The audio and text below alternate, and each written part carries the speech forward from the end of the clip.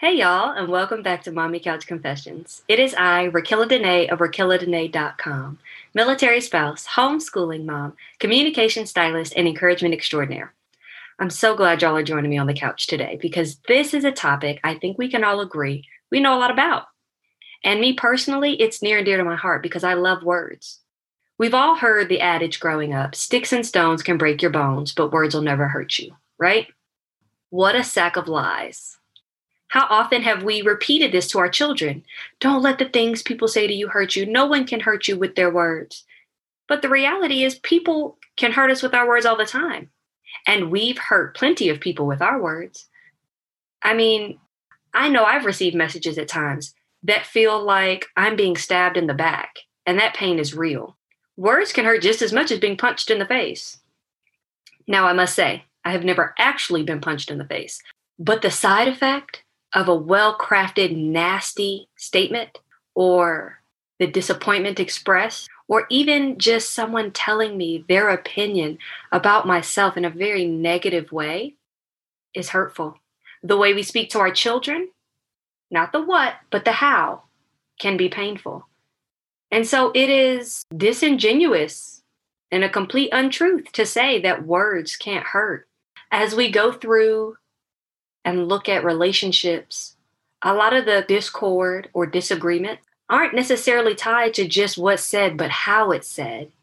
I will be the first to admit, I have been known to craft a very cunning and double-edged remark and deliver it in a kind, calm, and sometimes almost soothing voice, so that if anyone around me were to hear, it wouldn't sound as if I was being as cruel as I was, but I knew the entire purpose of my message was to hurt the person on the receiving end. Now, granted, that was circa 2001 high school, and hurt people, so I'm not proud of that. But what I'm saying is the power of our words can uplift and inspire, but they can also tear down and cause so much pain. Think about the words that people have said to you over your life. In childhood, the words of our parents craft our internal narratives that we hold on to for the rest of our adult lives.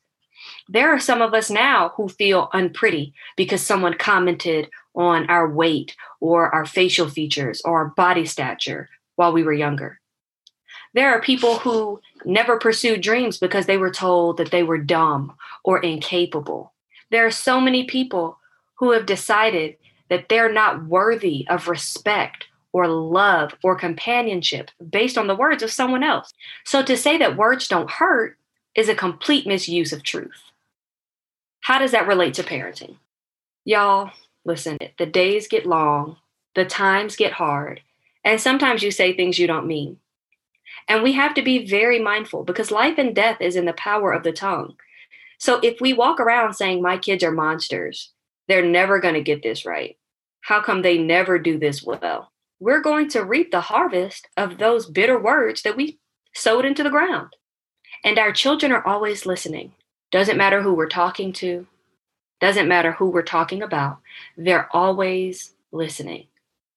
And I'll use myself as an example.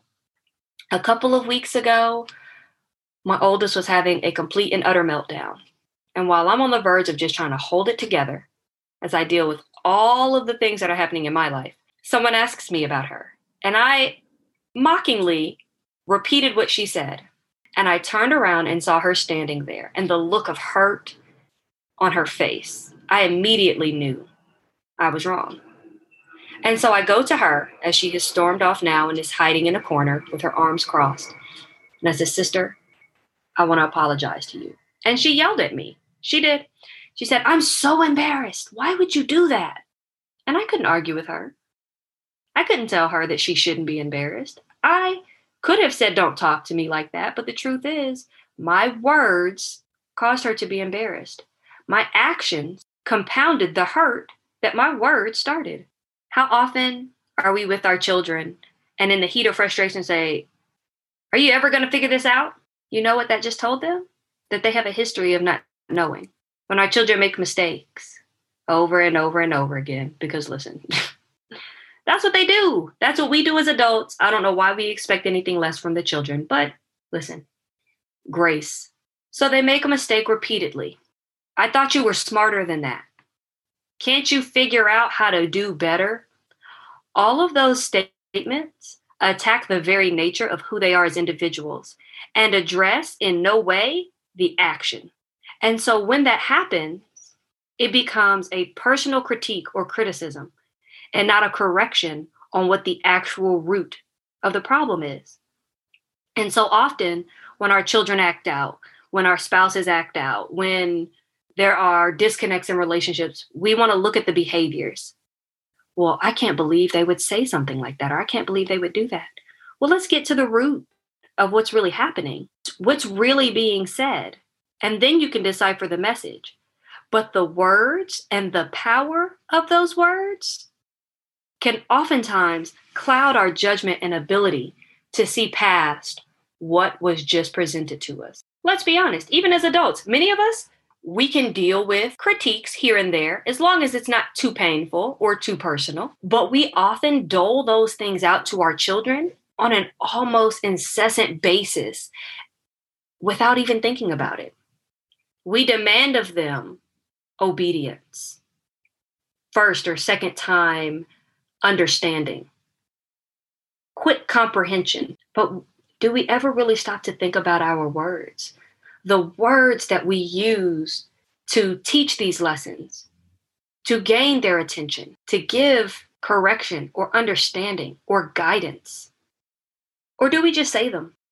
Now, again, no two people are alike. And maybe you understand the power of words, so you're very slow to speak, which makes you close to Jesus in a way that I truly desire to be. And I'm having to learn.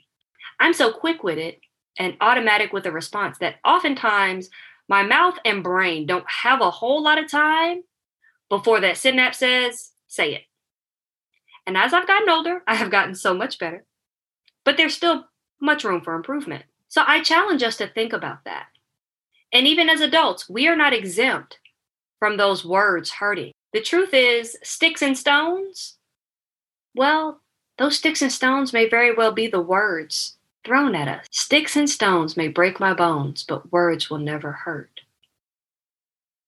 When you're dealing with emotional connection, especially with familial relationships, it's not the broken bones that hurt the most. A lot of times we think of abusive situations as physically abusive, but mental abuse, emotional abuse, those are all very real. And before you get to the level of it being abusive, they're just hurtful. The way you said it hurt. The audience you said it in front of made it embarrassing. The volume of your voice made it painful to receive. All of these things matter when we're talking to and dealing with other people. And then when you apply this to the realm of motherhood, it becomes exponentially more important to be mindful of our words. As mothers, as much as our children ignore probably 90% of what we say in a given day through selective hearing, and 5% they hear wah, wah, wah, wah, wah, wah, and turn into peppermint patty on us, that other 5% that they take in has got to be coming from a place of love and calm. Those percentages I just gave you, I completely made up. I don't know what percentage of coherence, comprehension, or listening children actually put forth in a day. But here's what I do know. Think about a time when you were talking to your children or to your spouse, and you could tell they tuned you out. Whether the message was important or not, just think about it. Now think about what you were saying. Do we oftentimes give the grace to others with our words that we want them to give to us? If we have to receive bad news, do we want somebody to just blurt it out to us, or do we want somebody to prep us and let us know that, hey, I'm about to tell you something that you may not like, that may be painful, but I have to share it with you anyway? If we have to receive sad news, do we want someone to just walk past us and tell us that, not only was our bike stolen and our dog was hit by a car, but our house burned to the ground and then walk away? Or do we want someone to be there to comfort and console while they deliver a message that could be painful and heartbreaking? All of those things matter because our children are going to experience heartache. They're going to experience pain. They're going to make mistakes and need correction. But the words we choose and the way that we deliver the message will determine whether or not they receive it in a way that is beneficial or if they internalize it in a way that becomes detrimental. As a person who is a self proclaimed word fancier, having professionally used my words to style and craft copy for individuals, small businesses, it has amazed me the way that people see themselves. And this becomes most true when you look at resumes. Oftentimes, in styling resumes for individuals, they will say to me, "Wow, you made me look really good on paper." But the truth is, I can't make you look good on paper if you don't have the credentials. So what you see on paper is just a reflection of who you actually are. The power of words is what changes that exponentially. And if that can be true on a resume describing work experience, then imagine the internal stories, the emotional narratives that are crafted by our words as parents with our children. How often have we been in situations where we have seen children who may be at a disadvantage or who may be struggling, not our own children, but other children? And we want to encourage them. We want them to feel uplifted. We want them to feel capable. Do we offer that to ours? Do we offer that same commitment to our own children? I know there have been experiences in public where I'll hear a parent speaking to a child in a way that is just completely disgusting. Profanity, negative descriptions, loud volume, lots of bass, and oftentimes it's followed by a very dejected child. That child who will internalize all those words and grow up to be the manifestation of exactly what was spoken to them. And when possible, in those moments, I try to find ways to encourage that child. I have literally found myself meandering through Walmart a little longer so that I can bump into this family, so that I can compliment that little girl who was called a whiny little brat so many times that she was in tears, and then told to shut up because she was making too much noise. Following a family through the clothing section and asking the mom a question just to try to make it friendly, so that that same little boy that she said was stupid and slow and acted just like his dumb daddy, I could bend down and tell him how handsome he was and how bright and beautiful his eyes were. What a leader he'll one day be.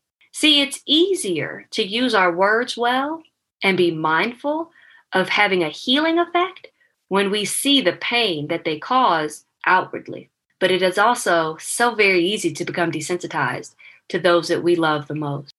We know our children, we know our spouses. We've spent lots of time with them. And the truth is, familiarity can bring contempt. We know our siblings, we know our parents, and that same familiarity can breed contempt.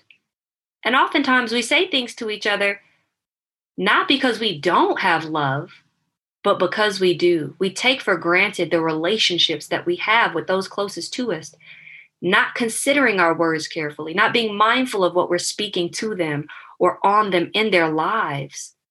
And so I just really challenge us to take a moment this year, evaluate our words, evaluate the way we use our words, and then commit ourselves to speak kindly, first to ourselves and then to those we love and care for, and allow that to trickle down to our neighbors and those outside our four walls. The truth is, when we feel the need to use sharp words, it's often coming from our own internal struggles. It's really hard to love our neighbors as ourselves and allow that to mean being kind to others and caring and loving to others when we're not kind and caring and loving to ourselves first. And inevitably, how we treat ourselves in private will be how we treat those we love and care for the most. It's easy to put on the mask for the outside world. It's easy to carefully craft our words and code switch when necessary, because we know that there might be something on the line. But I implore you to recognize what's on the line is the future of our children, the ones that we birth, the ones that are a part of their cohort and generation, and those that will come after us. Speaking life over them is the most powerful tool that we have next to prayer, empowering them to be all that they were created to be. And while some of us may not have had that, while some of us may be struggling to find it now, do it for yourself. Speak kindly to you.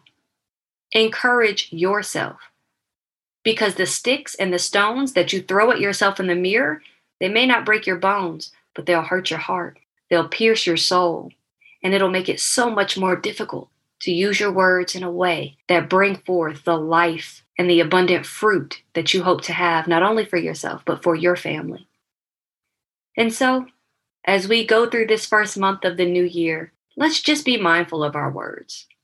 As I practice this myself, I'm going to practice what I preach, y'all, because the truth is, I want my words to be healing, to be an encouragement, to be a hope. I don't want my words to return to me void after they've been thrown at someone else. Let's ponder how we can do that in the days and weeks going forward. I hope you'll join me next time on the couch. See ya.